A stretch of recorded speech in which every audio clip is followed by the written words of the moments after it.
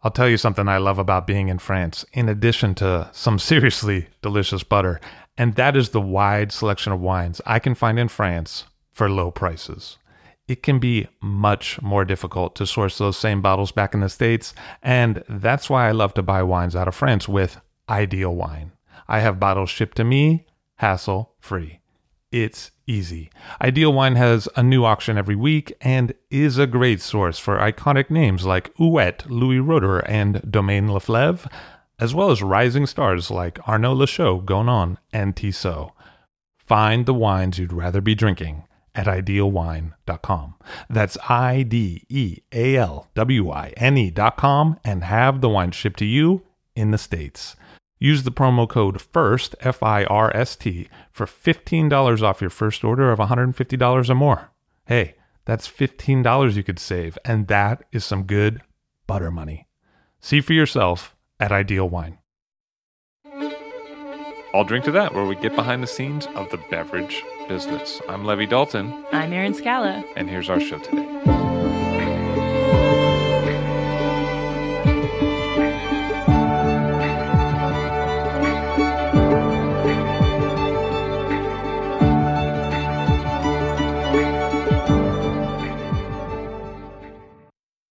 An age-old way to get grape juice for fermenting is to foot-tread grapes. Near the Fertile Crescent and the motherland of vinifera grapes, one of the earliest treading troughs was a hollowed-out tree trunk.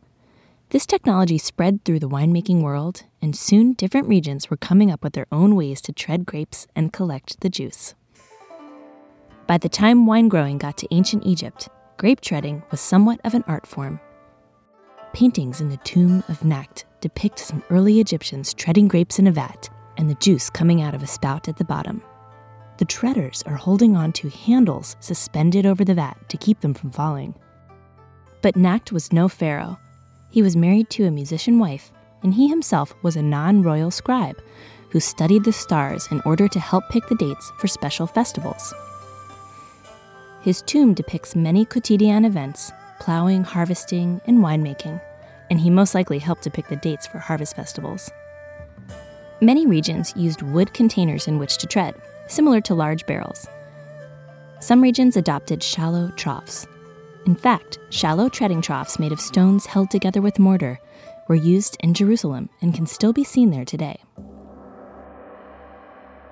Even now, shallow troughs are commonplace in Portugal, where you'll find lagares in the Douro.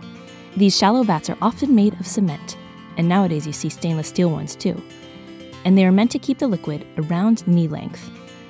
The wide, large vats also spread out the cap more so that more juice is in contact with the skins, and you get a richer extraction, which is especially great for those powerful vintage ports.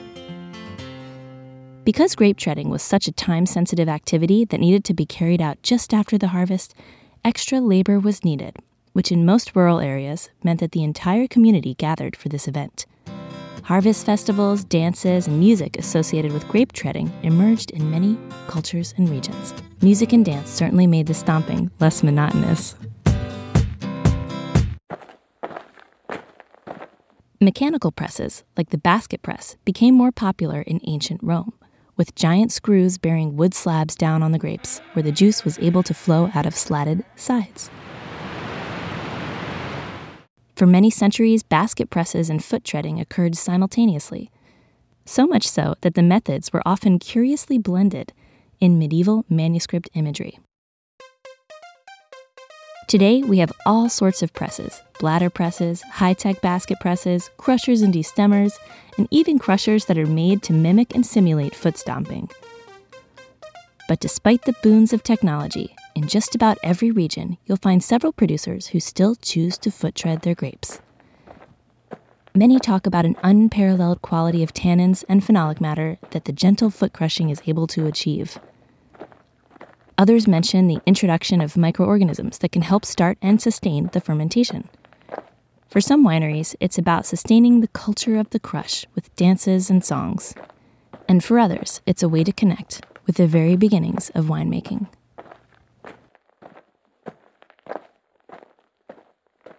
Stay tuned to hear what's afoot at one winery that uses foot treading to crush grapes. I'm sorry, that was a callous pun. Let's try again. These wines are solely important. No, that's not quite right either. What pairs well with Barolo? Piggies. What drum group would be great at winemaking? Stomp.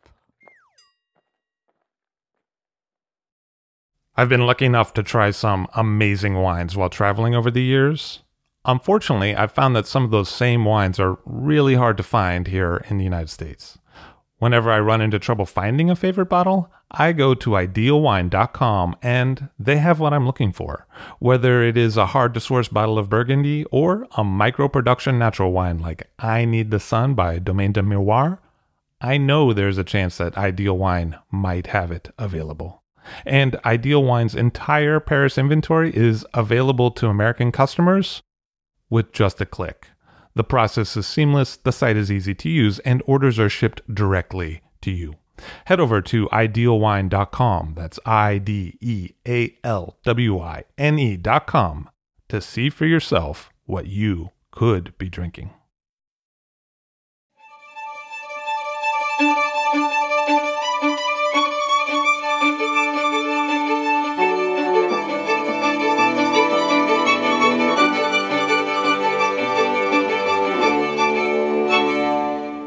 Fabio Alessandria of the GB Berlotto Winery back on the show. Hello, sir. How are you? I'm fine. Thank you, Levi. I'm very fine. Very nice to have you here. Thank you to invite me. Your estate is located in Verduno in the Barolo zone. Yeah, right. Verduno is one of the first villages included in the Barolo zone, and we can say it's the northern village of Barolo area.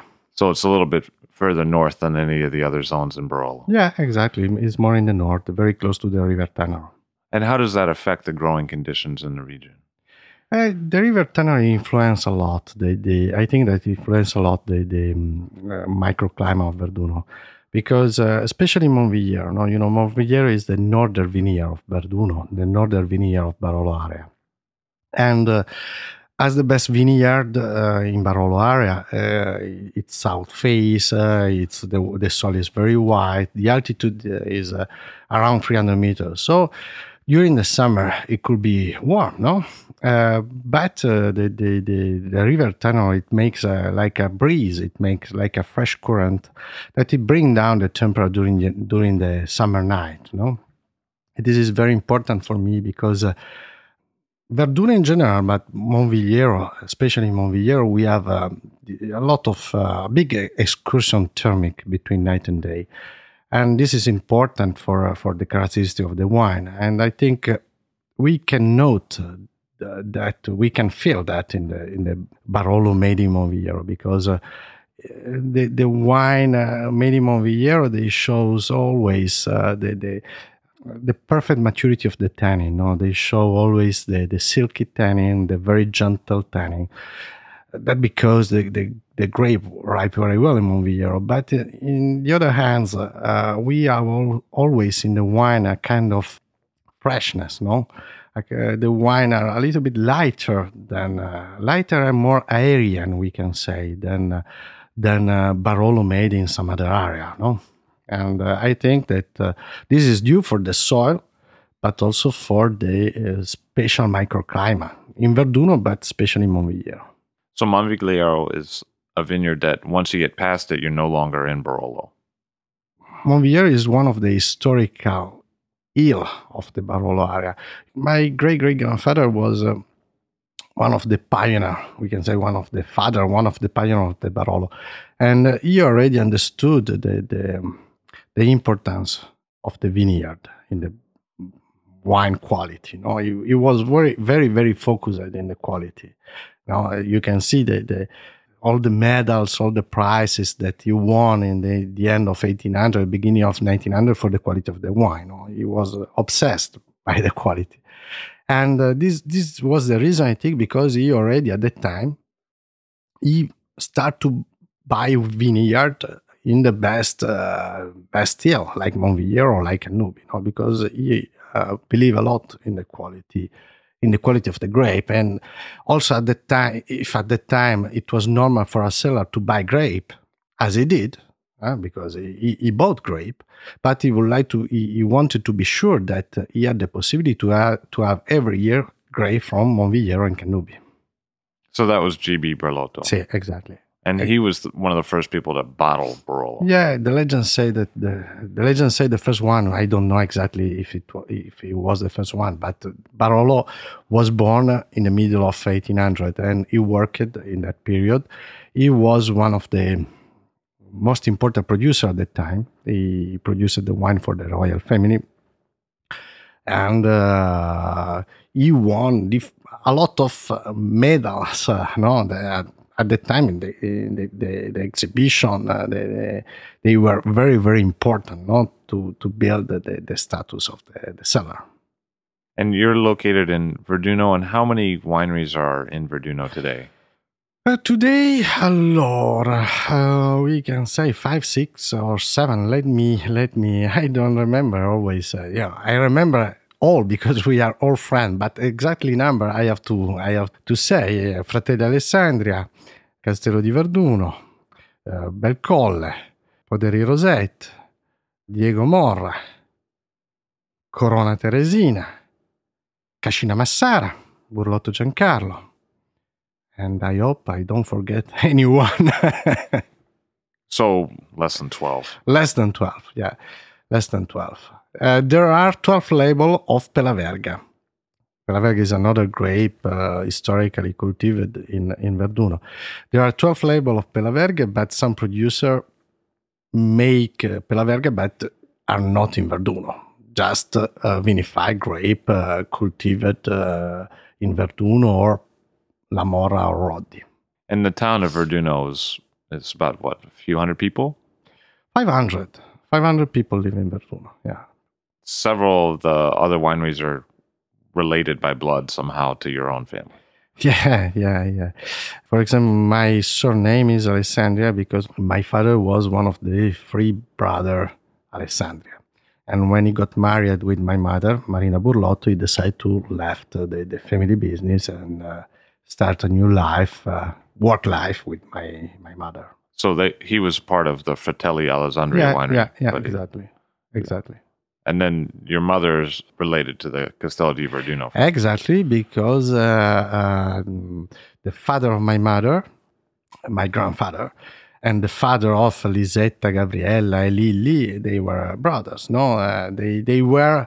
G.B. Burlotto had just one son, Francesco, and 3 nephews, and they split the property. And my grandfather was the unique one, the unique of the 3 brothers, who loved to work in wine, who loved the vineyard, who loved the work in the cellar.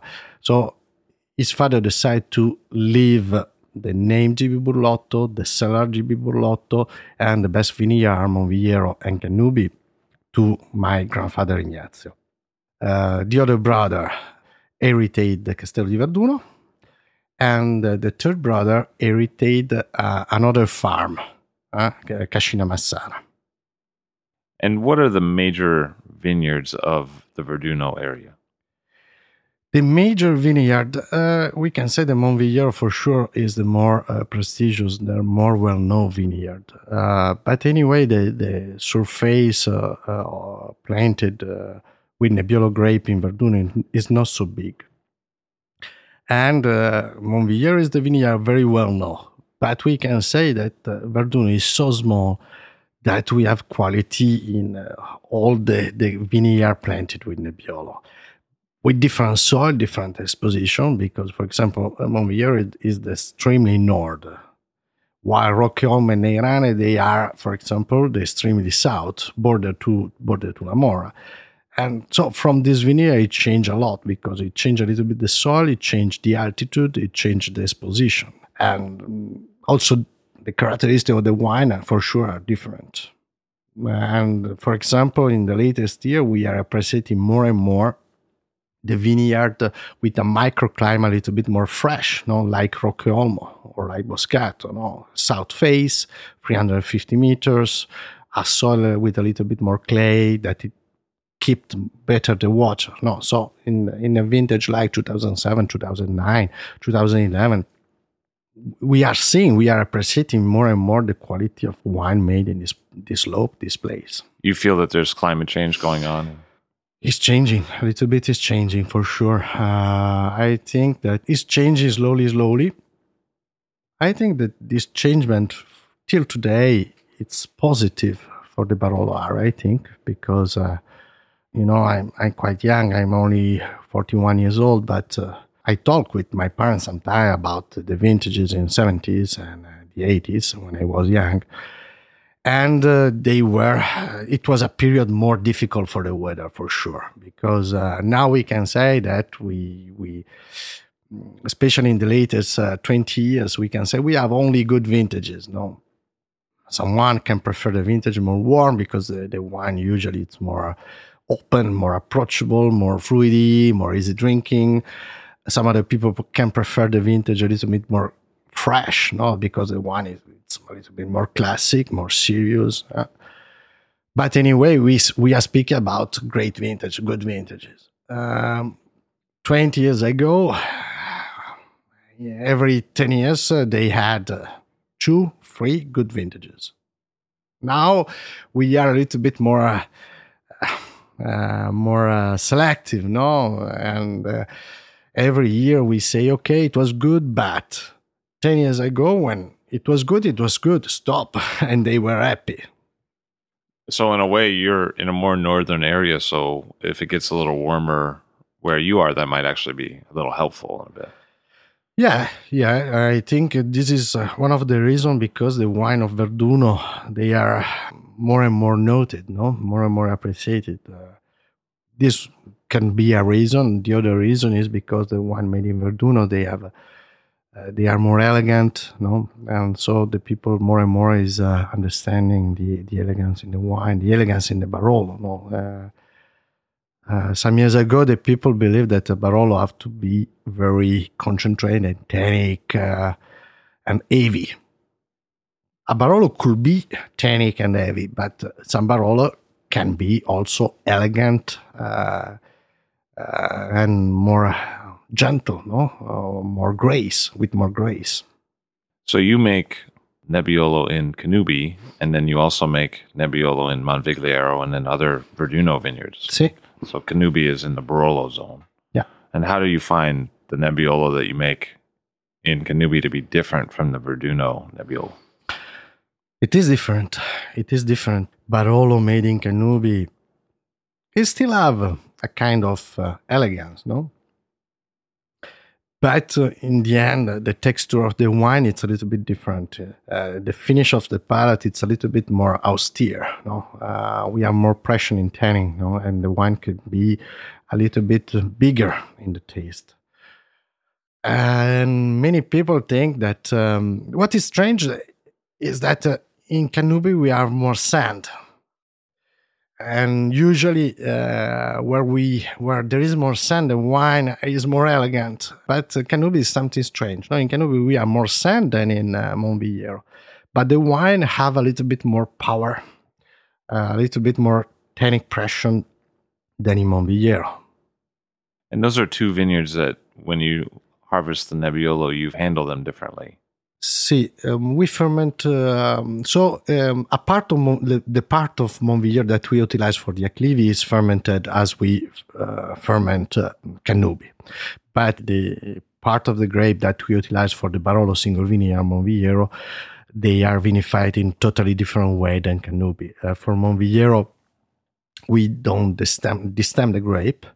So we do all cluster fermentation. We just put the grape in open vat tanks of oak, where we ferment all our red wines. We just go inside, we crush the grape by the feet because we don't want to cut the stems. We don't want to have pressure with the stem. And after we do a skin contact very, very long for around 2 months. For Canubi, we work in a different way. We work more in a classic way. So we destem the grape and we do a skin contact, shorter skin contact around 2-3 weeks, independent of the vintage, with some pumping over and some punching down. So what do you think whole cluster brings to a wine? We do the old classic fermentation for Monvillero because we think they exalt the characteristic of Monvillero. We think that old classic fermentation in Monvillero give the wine an extra dimension in the deepness, in the complexity of the texture, and it exalts the brightness, the freshness that is typical of Monvillero. So it's a way that where we can obtain in the same moment a little bit. Where we can exalt the freshness, the brightness of the Monvillero, but we can have a little bit more deepness, a little bit more a texture, more long, and more another quality of tanning in the mouth. And what about treading the grapes by foot? Does that give a different kind of extraction? Yeah, we treat the grape by foot because we don't want to crush the stem. We don't want to cut the stem because the stem it's another source of tanning. The stems can give us a very high quality of tanning that helps the wine to age well. But in the other hand, we have to pay attention. Don't cut the stem because we want to avoid the extraction of green aroma and green tannin in the Monvillero. So this is the reason also because we do submerged cap with a very, very gentle vinification. It's more an infusion than an extraction. And Monvigliero often has a wild strawberry or raspberry note, as you pointed out to me once. Yeah, that's true. Where does that, do you think, come from? From the vineyard. Also, if you vinify Monvillero in a more classic way, as when we vinify Monvillero for the Acclivi, we always have this strawberry. What we are seeing that with the old classic fermentation, we maintain a strawberry aroma for longer time. While when we ferment Monvillero in the normal way, we can say, the same in the grape, we have this strawberry in the beginning, and sometimes we lose during the aging in the barrel. And when did you begin the whole cluster on the Monvigliero? In what year? I didn't introduce anything in the cellar for Monvillero, so it's not my invention. Is not my grandfather made all the Baron that way, so it's a tradition of the family. And today we conserve this vinification for Monvillero because we think that exalt the characteristic of the vineyard. But my grandfather Ignazio produced all the Baron in that way. And what about the press that you use? How do you go about pressing the wine? We utilize a very simple and small pneumatic press. Very small because we love to move the press very close to the tanks after fermentation, because we love to put directly the grape into the press without use the pump, because if you utilize the pump with the skin, the fermented skin, you can really have green tanning, vegetal tanning that it doesn't ripe, never. And so sometimes you can't working with pump, you can't utilize the wine from the press, while putting the skin by hands into the press, we can utilize the first wine who come out with lower pressure, because the first pressed wine is very, very rich in perfume and quite rich also in tannin. It gives the wine a little bit more structure, and it's very important for the aroma of the wine. It's very rich in precursor of the aroma. So I think it's good to preserve this quality wine. Yeah. So in the red wines, you utilize a bit of the press wine. Yeah. Just the first wine who come out from the press, the wine who come out with higher pressure, no, we don't utilize for the blend. But just the first wine, at lower pressure, I think it gives the wine something. And you don't pump it? No. we don't pump the skin, the fermented skin. This is very important. No, we go directly in the barrel, we go directly in the open vat tanks, and we put directly the grape into the press. How does it go with the malo? The malo, yeah.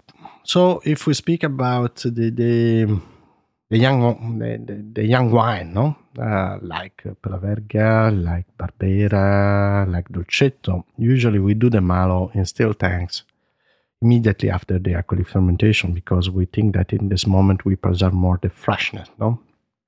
The wine a little bit more pure, more fresh, more fruity. And also, we bottle the wine a little bit earlier. So if also the malo, it's a little bit earlier, is better for the natural stability of the wine. Concerning the Barolo, after the alcoholic fermentation, we go directly in oak, in the big cask of oak. So the malo happen when it happens. So you don't induce it? No. We don't warm the cellar. So sometimes it happens after the alcoholic fermentation. Sometimes it happens during the winter, sometimes in the spring, sometimes in the summer. And, we note that the origin of the grape is really important for the malo. You note that some vineyards do the malo a little bit earlier than some other vineyard. Putting the wine in same condition. No?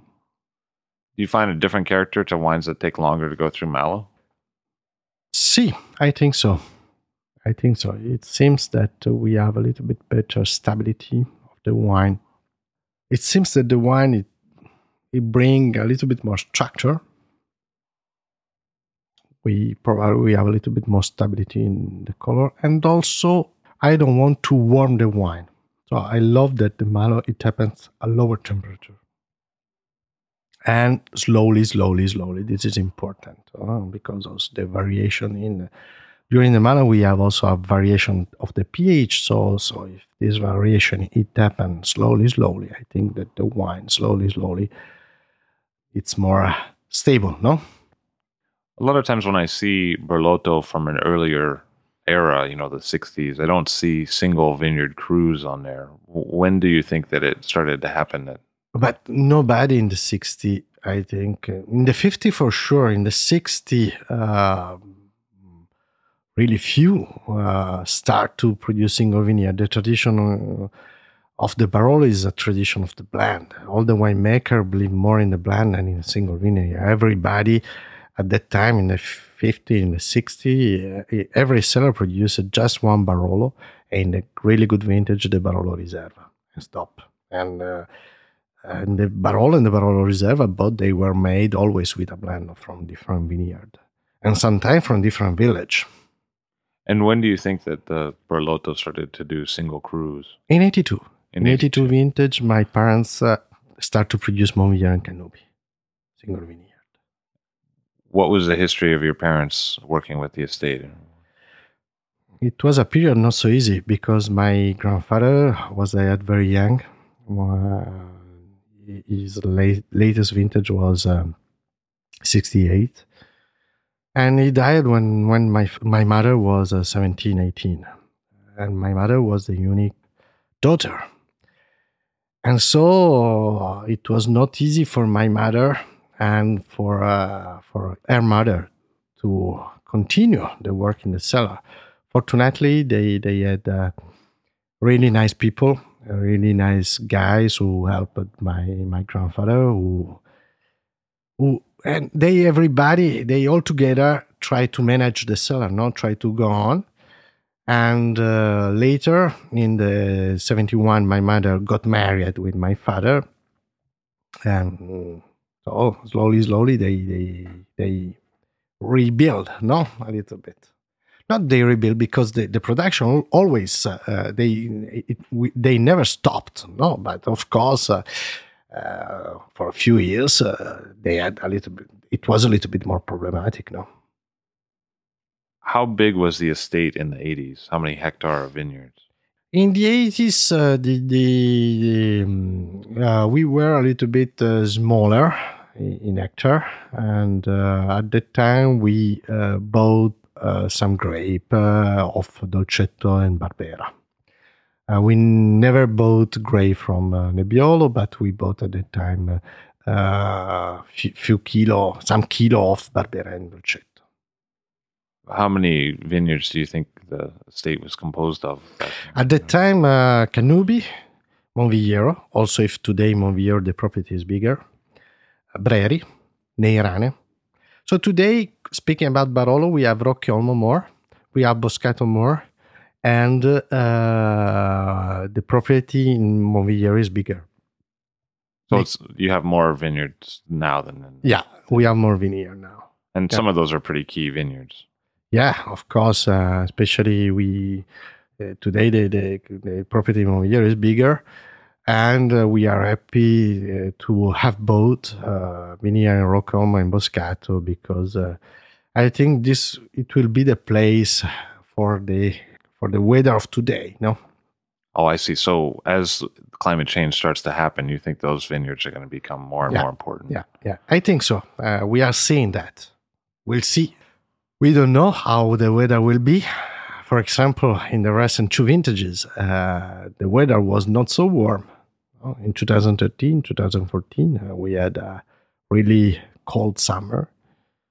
Fortunately, a good fall, but not so warm. No, 2013, 2014, we can say that they are really 2 classic vintage for Nebbiolo. So you started to work with the winery in 1994. Sí. And you were also in school at that time. Yeah, I finished my technical school in Alba in 94. And from 94 till 99, I studied in the University of Viticulture and Enology. And I already helped my parents in the cellar. In 94, I start to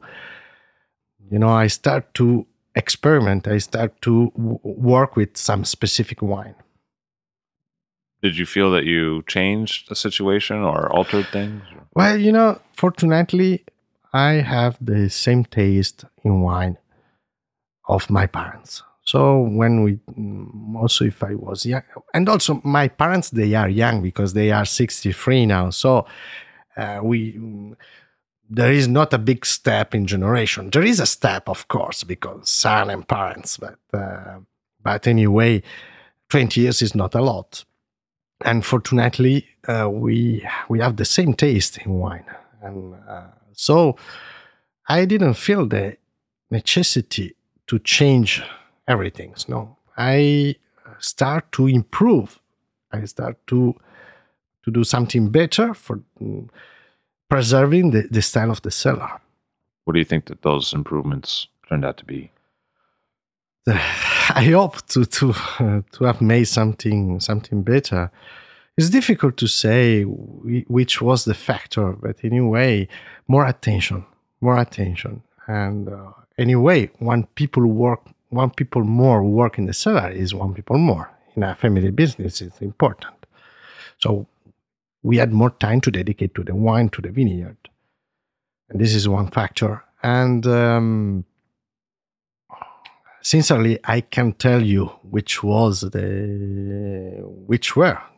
the things. But anyway, I tried to improve the style of the cellar to do something better.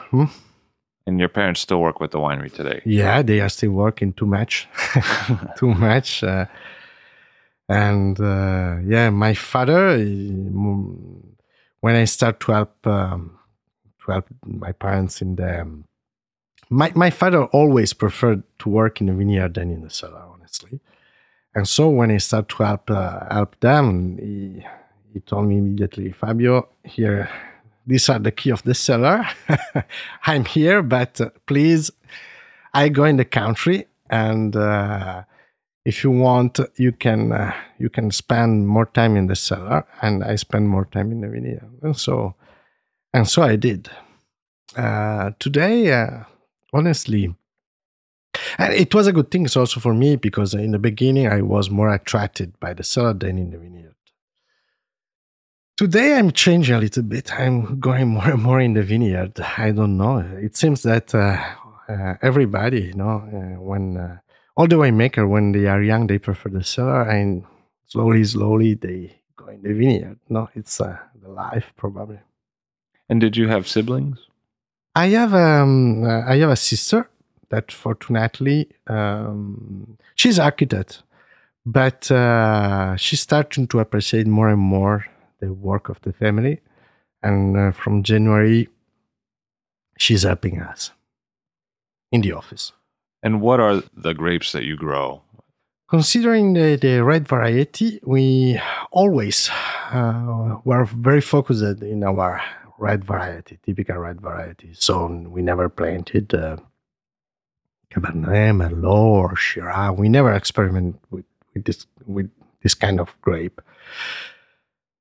And we cultivate the three classic grape, Piemontese grape, Nebbiolo, Barbera, and Dolcetto. We have a small vineyard with Fraser. And we are a little bit more like in Verduno because we have also the Palaverga. Palaverga. Yeah. The native grape variety of Verduno. See, it was strange, but Palaverga was cultivated only in Verduno historically. Now, from the 95, we have the appellation, the DOC, Verduno Palaverga, who limit the area of production to the village of Verduno, plus a small part of the village of La Mora and a small part of the village of Rodi border to Verduno. The production is still very small today because only, if I remember well, only 15 hectares of Palaverga we have in total, all the producers together, and around 130,000 bottles a year. What is Palaverga like to grow? Palaverga love the best place. Palaverga, we can say that we plant Palaverga where we have Nebbiolo. Palaverga, it's a grape that love the best exposition, love east, south, and west, and love the same soil of Nebbiolo. It's not so difficult to cultivate. It's a grape quite generous also in the production. We have to pay attention, especially during the last moment of the maturity, because it's quite sensitive to the botrytis.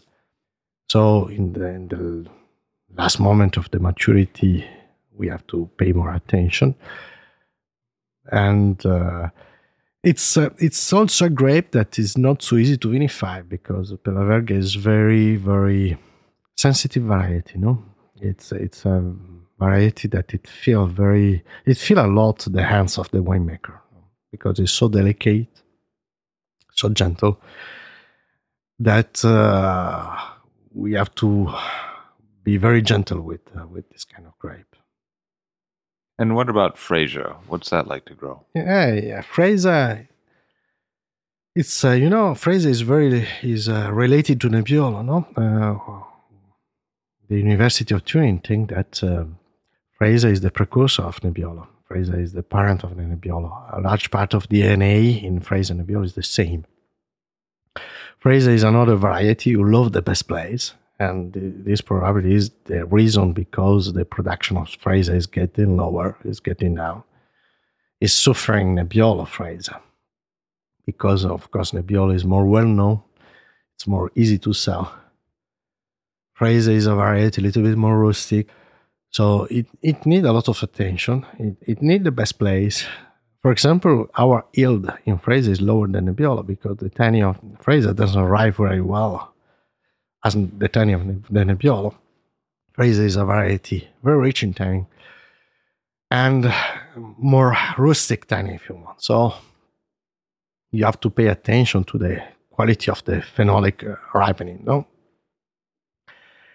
And so a lot of effort and not so good market, no? And this is the reason because I think the Fresia is the production of Fresia is decreasing a little bit. Yeah. And what's a grape like Barbera like to grow in a region like Verduno? Yeah, in Verduno. Verduno, the surface of Verduno is not completely in the area of Barolo. So this could be not so positive, but in the other hand, it's positive for the other variety, because where you can plant Nebbiolo for Barolo, it's easy that the producer leave the best place to produce Barolo. No, reserve. It's normal that we make a reserve the best place to produce Barolo. As in Verduno, we have a part of the soil not included in the Barolo area. In that part, also with good exposition and good soil, we can plant variety as Pelaverga, as Barbera. We, for example, have Barbera in position like Neirane or like Castagna, and we have also vineyard in Cadia. Cadia is a vineyard in Rodi village. Cadia is the first hill of the first vineyard of Rodi, and Cadia is bordered to Monvillers. Monvillers is the latest vineyard in Verduno, and after start the village of Rodi, and Cadia is the first vineyard. And so we have Barbera in Cadia and in Verduno village in Castagna and Neirane area. And does it respond differently in those? They respond differently. Cooler zones? Verduno is cooler than Rodi.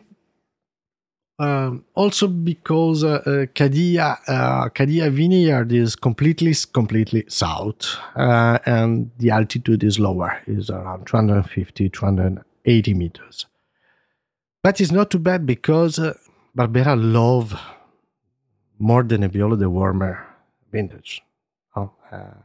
The backbone of the Barbera is the acidity, and of course, when the vintage is too fresh, too cold, sometimes the acidity of Barbera is not balanced in wine. So I think that Barbera prefer the warmer vintage than the cooler vintage. For example, 2014,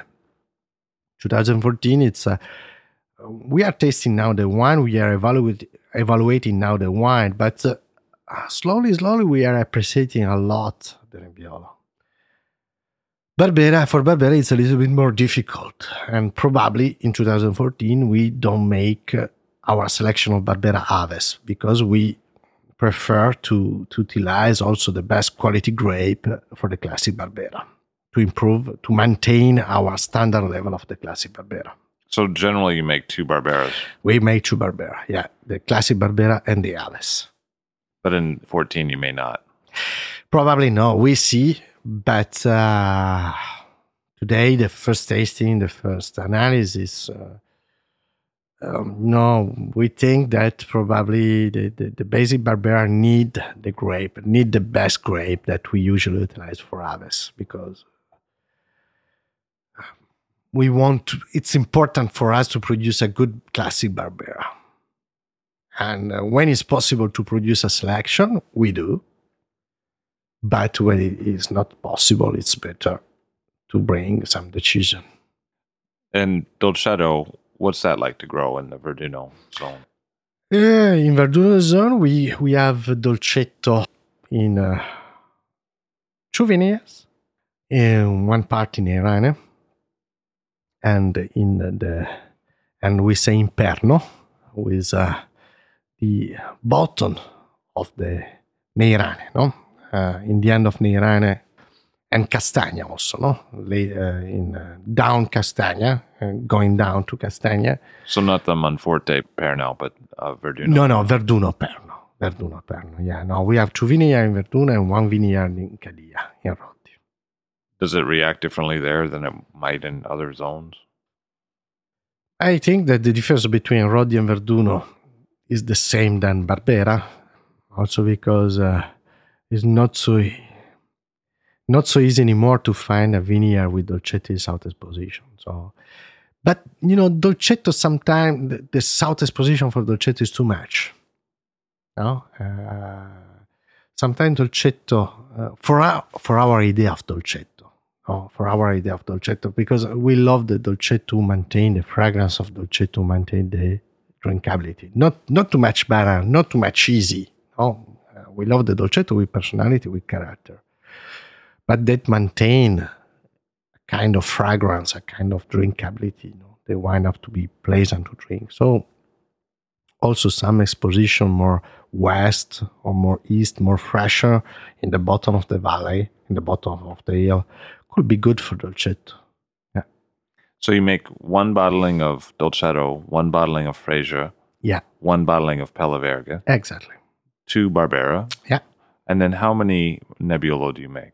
We produce the Langhe Nebbiolo with the young vine, with the younger vineyard, or with a part of the vineyard that in a specific vintage we believe doesn't have the potential to produce a good Barolo. So we prefer to produce a good Langhe Nebbiolo. And after we produce 4 different kind of Barolo. Monvilliere and Canubi single vineyard, and 2 Barolo where we still work with the old philosophy of the blend. So the Barolo Classic and the Barolo Acclivi.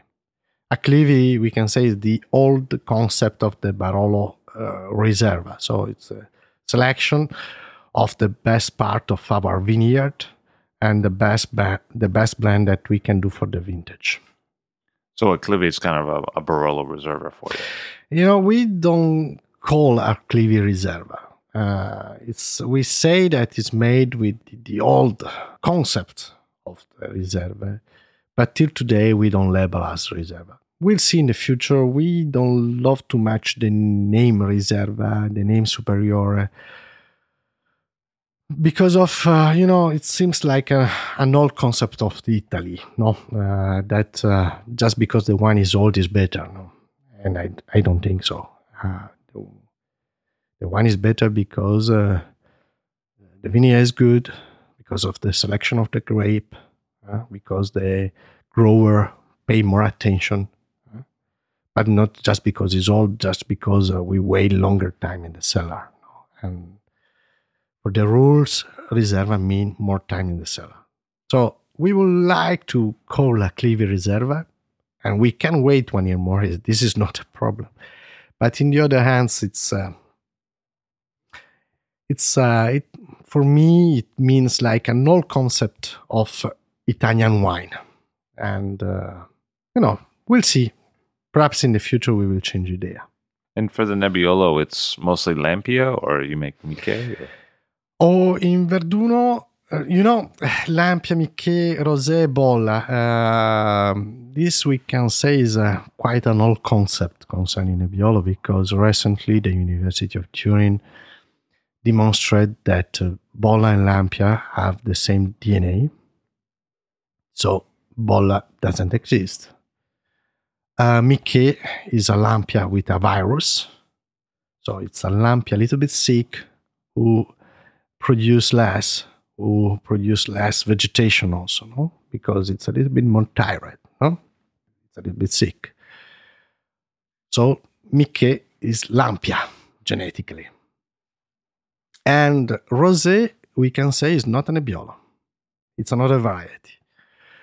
Honestly, in Verduno, also in the past, there was not a lot of Rosé. There was not a Rosé. I think this is normal. It's because Rosé it's a kind of Nebbiolo. It's a kind of variety to give the wine more elegance, more finesse, more perfume.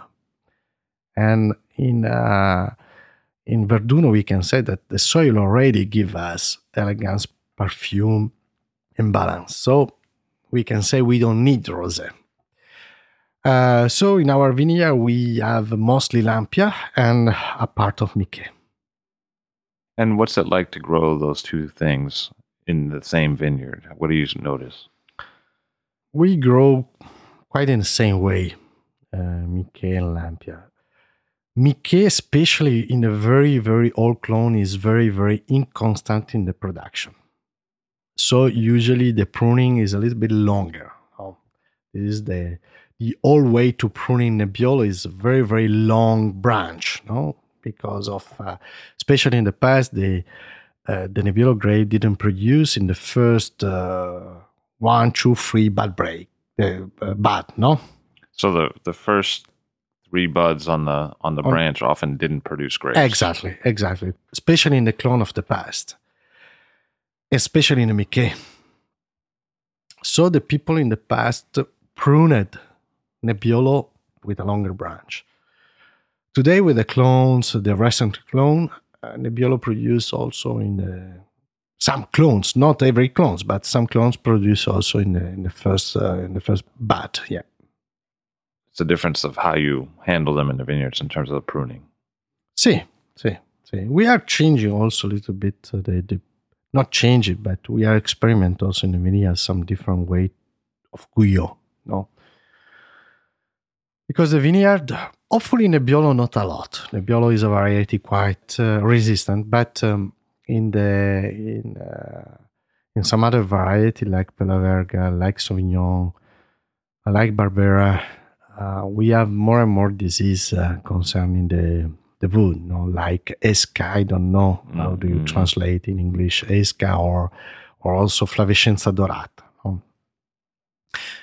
And especially for the Esca, probably if we make some modification to the way of pruning, we can reduce the risk and we can increase the life, the age of the plants. So we are experimenting some new Guyot pruning to have to increase the longevity of our plants. Because sometimes people say Esca is carried on pruning shears in cuts, so it might go from vine to vine through the action of pruning. Yeah, this is a problem. Yeah, and also probably the big problem is to make big cat. More the cat is big, more the way for the infection is big, and more the plants make efforts to close, no, the cat, no, and so we are starting some pruning in order to limit the big cats and to do every year only small catting. And you mentioned Sauvignon because you make some Sauvignon Yeah, Blanc. exactly. We didn't speak about Sauvignon Blanc. My parents were the first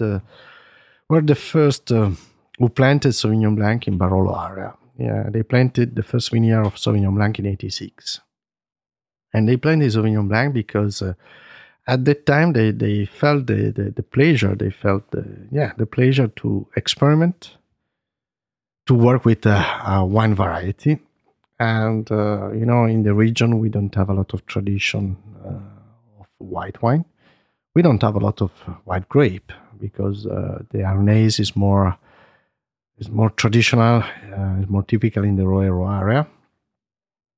In Langa, we had some vineyard with Favorita. But the idea of my parents was to produce a white wine with a longer life, with a little bit more complexity than Favorita. With Favorita, you can produce some really good wine, fresh, fruity, easy drinking. But the idea of my parents was to produce a wine with a little bit more complexity. And so they loved Sauvignon Blanc. They had the right piece of land for Sauvignon Blanc. And so they planted. And we are happy with Sauvignon Blanc. And in the soil where we plant Sauvignon Blanc, we have also some chalkiness. Because Verduno, the soil of Verduno is quite complicated. No? We have two different types of soil in Verduno. We say the soil Tortonian soil, that is typical for the Barolo, and the Messinian soil. In the part of Verduno where we have more, the part of Verduno, the Messinian part of Verduno, we have a little bit of chalk in the soil. And this is good for Sauvignon Blanc. This is good also for Pelaverga. And so today we produce two different kinds of Sauvignon, also Viridis and Dives. And the difference there is how you age it in wood, right? Yeah, the difference is Dives, it comes from the older part of the vineyard, the vineyard that my parents planted in '86. And Dives is fermented and aged in barrel of acacia.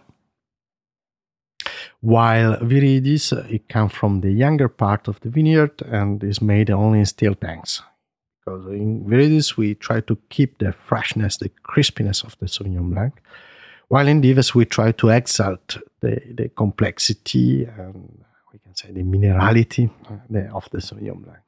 What's it like to work with acacia? We love acacia for Sauvignon Blanc because it's a way to exalt a profile of Sauvignon Blanc. And we think that the match between oak and Sauvignon Blanc is not so easy. So the acacia is a kind of wood a little bit more neutral, who preserve better the freshness of Sauvignon Blanc because it's the oxygen. The acacia is more close to the oxygen. No, it's more is a kind of wood more reductive. No, we can say, and less invasive, less aromatic, and so it permits us to have a certain kind of evolution, also a certain kind of texture in the mouth, without having the classic oaky aroma. No? For the reds, you ferment everything in wood. We ferment all our red in open vat tanks of oak. In general, for the aging we utilize big cask of oak. Just for the selection of Barbera, Aves, and for the blend of Nebbiolo and Barbera, we work with smaller cask, demi-muid, 500 liter big. For all the other wine that we produce, we just utilize big cask of oak, the classic Botti. So fermenting in open wood, open top wood, and then aging in large wood. Yeah. And you make a blend of Nebbiolo and Barbera? We make a blend of Nebbiolo and Barbera. The name is Mores. It's the classic Piemonte blend. Barbera and Nebbiolo, they are two variety, we can say quite complementary, because Nebbiolo is a variety, plenty of character, very complex in the nose and more rich in tannin.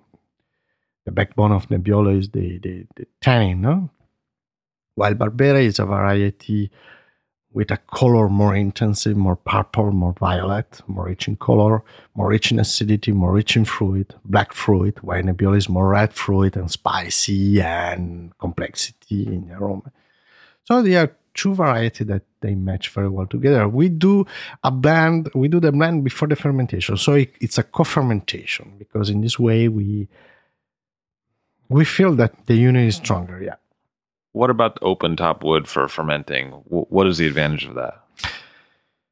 So it's a way that it permits us to be it permits us to be very close with the skin because we can see, we can touch.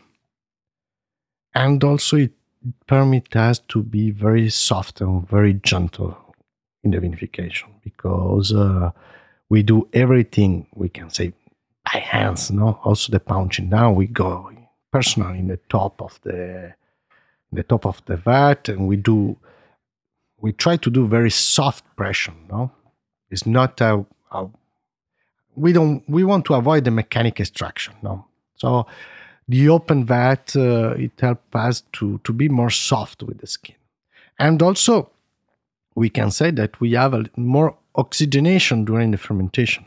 An open vat permit to the dioxide carbonic to go away, and usually we have less problem of reduction during the aging.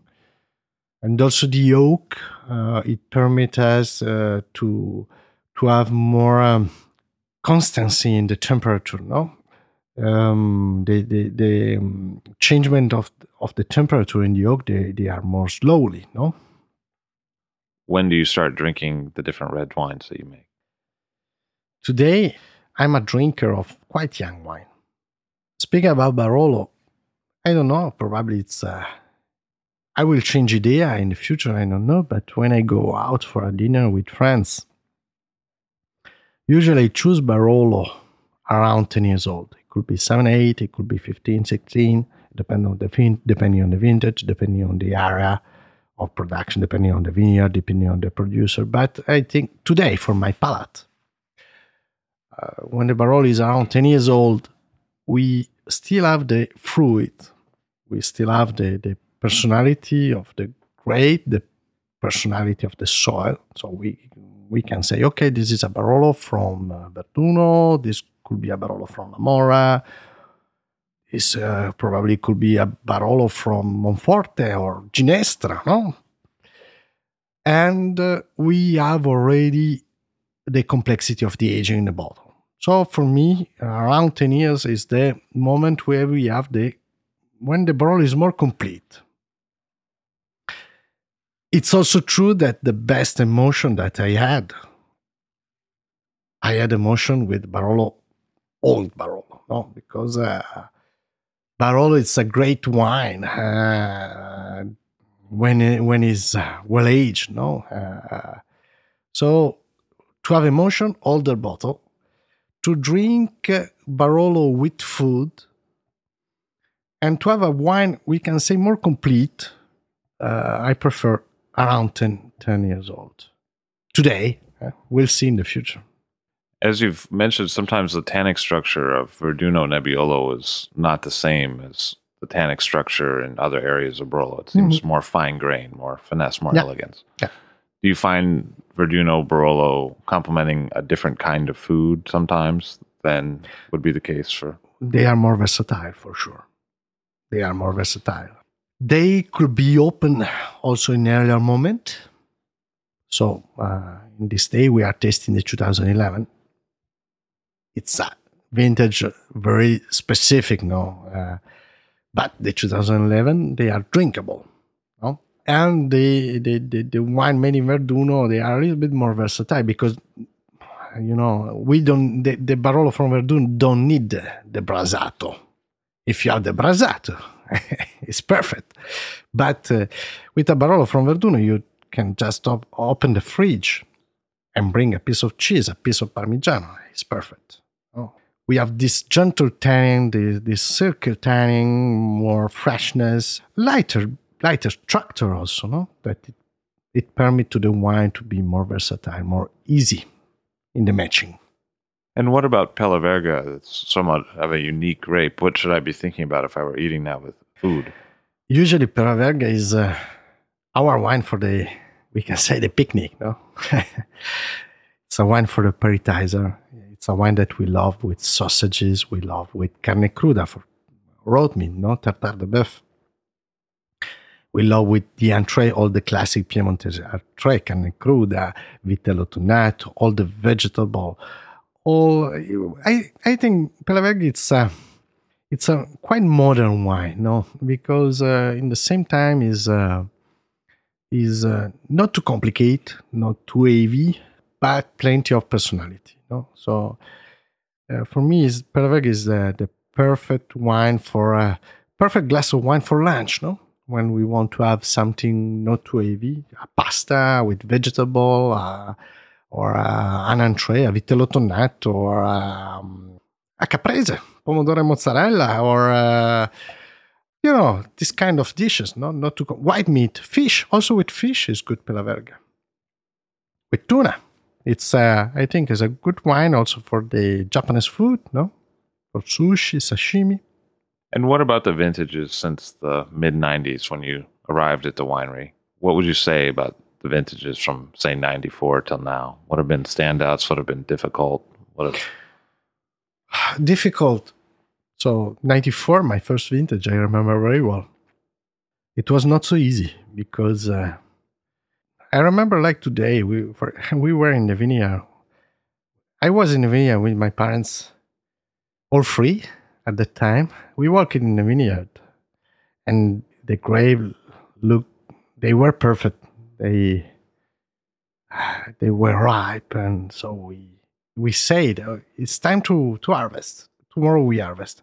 At that time, the forecast in Italy they were not so good, so it was a little bit difficult to manage the harvest. No, anyway, in '94 the grapes were perfect, and after it trained. So '94. It was probably the vintage more difficult because after we had 95, 96, 97, 98, 99, 2000, 2001, 2002, we didn't produce Barolo at all. 2002 was not so easy, very fresh, very cold. The wine didn't have I speak about my wine. There is in the comments some 2002 extremely good, but anyway, in general, the Barolo didn't have the material, the backbone, to the potential to be a good Barolo.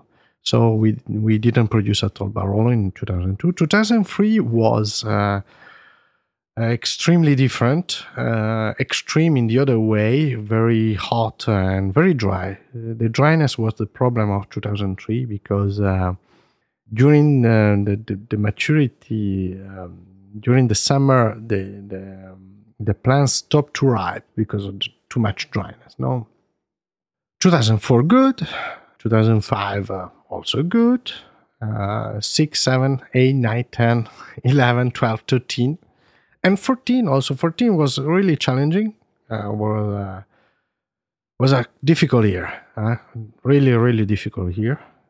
But in the end, Nebbiolo, in the end, in September, October, we had good weather, not too warm.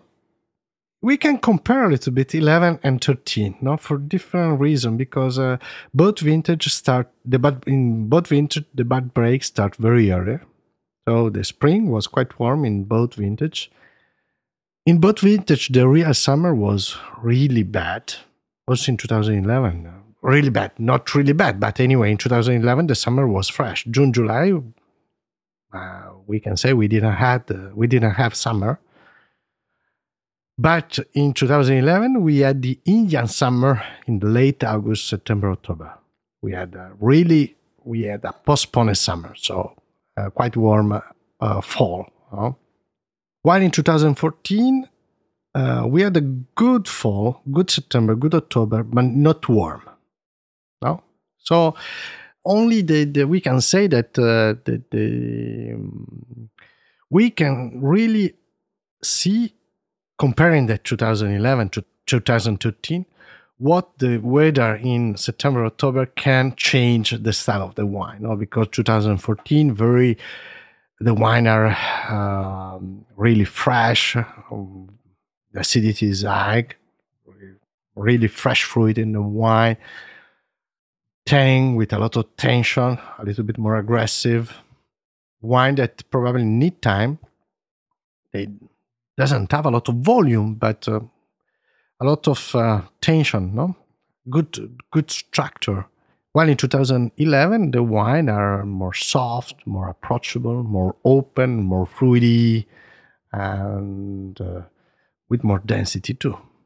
But in 2011, we have also good fruit because of probably because of June and July were fresher, no? So we have this double phase in 2011. A lot of fruit, fresh also, but the wine are quite open, no? Quite approachable. Tannin are very integrated in the fruit, very smooth, open. Do you find a difference in what's a good Pella Verga vintage and what's a good Nebbiolo vintage? Are those two different vintages? Or? For Pella Verga, we can say that the trend is quite the same.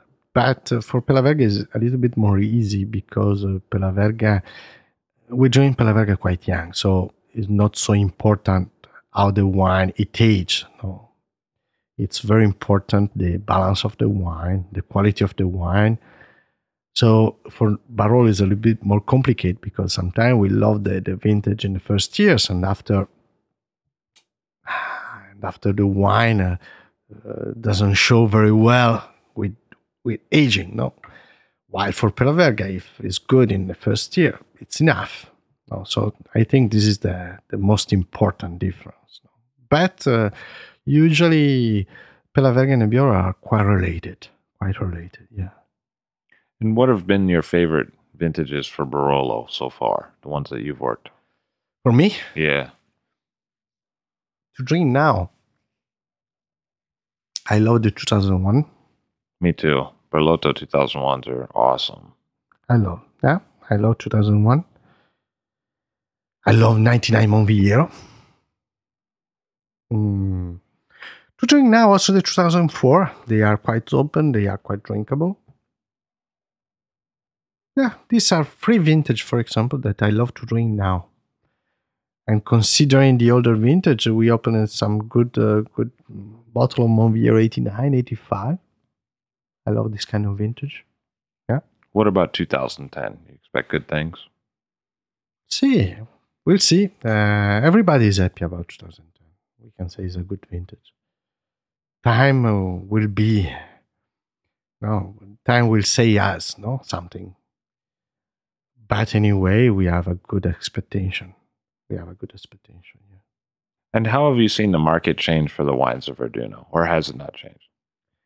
It changed. It's changing.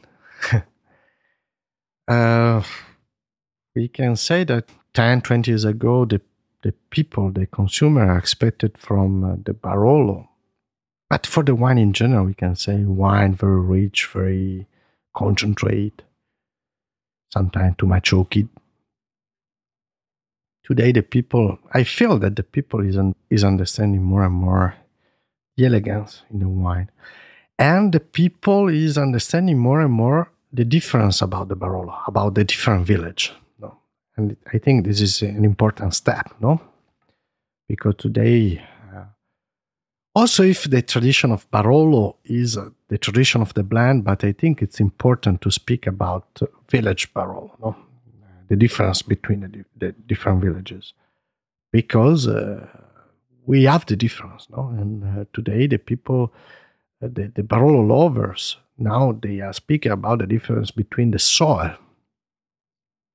While 20 years ago, Barolo was Barolo and stop. It doesn't matter if it was made in Serralunga or in Monforte or in Verduno. No? They expected always the bomb, no? So I think that popularity of the wine of Verduno is growing because of this changement in the style of what the people want, what the people expect from the Barolo. And you recently expanded the cellar facility. Yeah, we renovated a part of the older cellar, and we built another cellar underground just for the aging in the bottle, because we believe that the aging in the bottle is very, very important. I'm not a big fan of steel tanks, especially for Nebbiolo. And I think that when the Barolo spend enough time in wood, it's time to go in bottle. Stop. So, especially in some vintages, we are reducing a little bit the time in oak, and we go a little bit earlier in bottle, especially in the vintage a little bit more warmer. No, were in the vintage where the tannin are more softer and they don't need an extra time in oak. So you're preserving freshness by bottling earlier. We try, yeah. But ultimately, you're releasing at the same age. So yeah, we release at the same age. We just spend more time in bottle. Yeah. And what other projects do you see in the next few years for GB Berlotto? What do you have planned? So we are replanting really nice vineyard that we were lucky to buy in Boscato, in the top of the hill of Boscato, top of the vineyard, really the top. We bought 1 hectare, 0.7.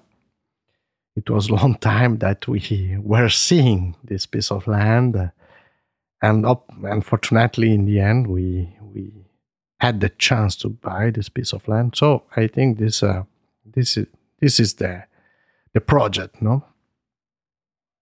In the cellar, as you said, we have made some renovation. So I think that will be more and more focused in the vineyard.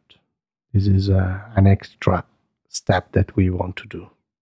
So what might that imply in the future? More work with the Guillot?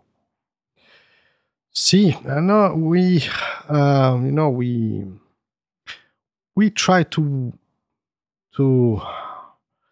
I don't want to say to go in the bio direction, because but to work in the vineyard, to be more present in the vineyard, to understand more and more the vineyard, what the vineyard need. I think this is important, to reduce the chemical intervention and to be more close to our plants. I think this is the most important way to exalt the characteristic of our soil. What's the average age of vines in general? I mean, what do you have? Different plots, some younger, some older? Yeah, of course. The older vineyard that we have is 6 years old. the younger it will be, the vineyard that we are planting in the spring. But usually the average is quite old today. It's a good moment for us because considering Nebbiolo, we have to plant this vineyard in Boscato. But the other vineyard, they are minimum 15 years old, 15, 20 years old, and maximum 60 years old. So I think the vineyard in the production, they are in a good moment, no? Obviously, you make Barolo in Verduno and you make Barolo in Barolo, the commune. But if you could make Barolo somewhere else, where would be your choice if you could? So I think it will remain a dream because today the vineyards are so expensive in the Barolo area, and it's not so easy to buy because if you are not a neighbor, it's more difficult to buy. Anyway, we are located in Verduno. We have a lot of vineyard in Verduno, and we believe a lot in Verduno. We have the chance to have a vineyard in Canubi, who is in the middle of the Barolo area. So the dreams, it is to have a vineyard completely in the other side. And if I can choose, I can say Rocca in Castiglionfalletto because it's in the other side of Barolo, so it's in the part of the soil where we have a little bit more structure, but it's a vineyard who really maintain the grace, the elegance that I love in the wine. So Rocca, but it would be only a dream, I think. Fabio Alessandria of GB Berlotto. He's making consistent improvements and still dreaming as well. Thank you very much for being here today. Thank you to you, Levi, to invite me, and thank you for all the people that will listen the records. Fabio Alessandria of GB Berlotto. All Drink to That is hosted and produced by myself, Levi Dalton. Aaron Scala has contributed original pieces. Editorial assistance has been provided by Bill Kimsey. The show music was performed and composed by Rob Moose and Thomas Bartlett. Show artwork by Alicia Tenoyan. T-shirts, sweatshirts, coffee mugs, and so much more, including show stickers, notebooks, and even gift wrap are available for sale if you check the show website, alldrinktothatpod.com. That's ILL drinktothatpod.com, which is the same place you'd go to sign up for our email list or to make one of the crucially important donations that help keep this show operating. You can donate from anywhere using PayPal or Stripe on the show website. Remember to hit subscribe or to follow this show in your favorite podcast app, please. That's super important to see every episode. And thank you for listening.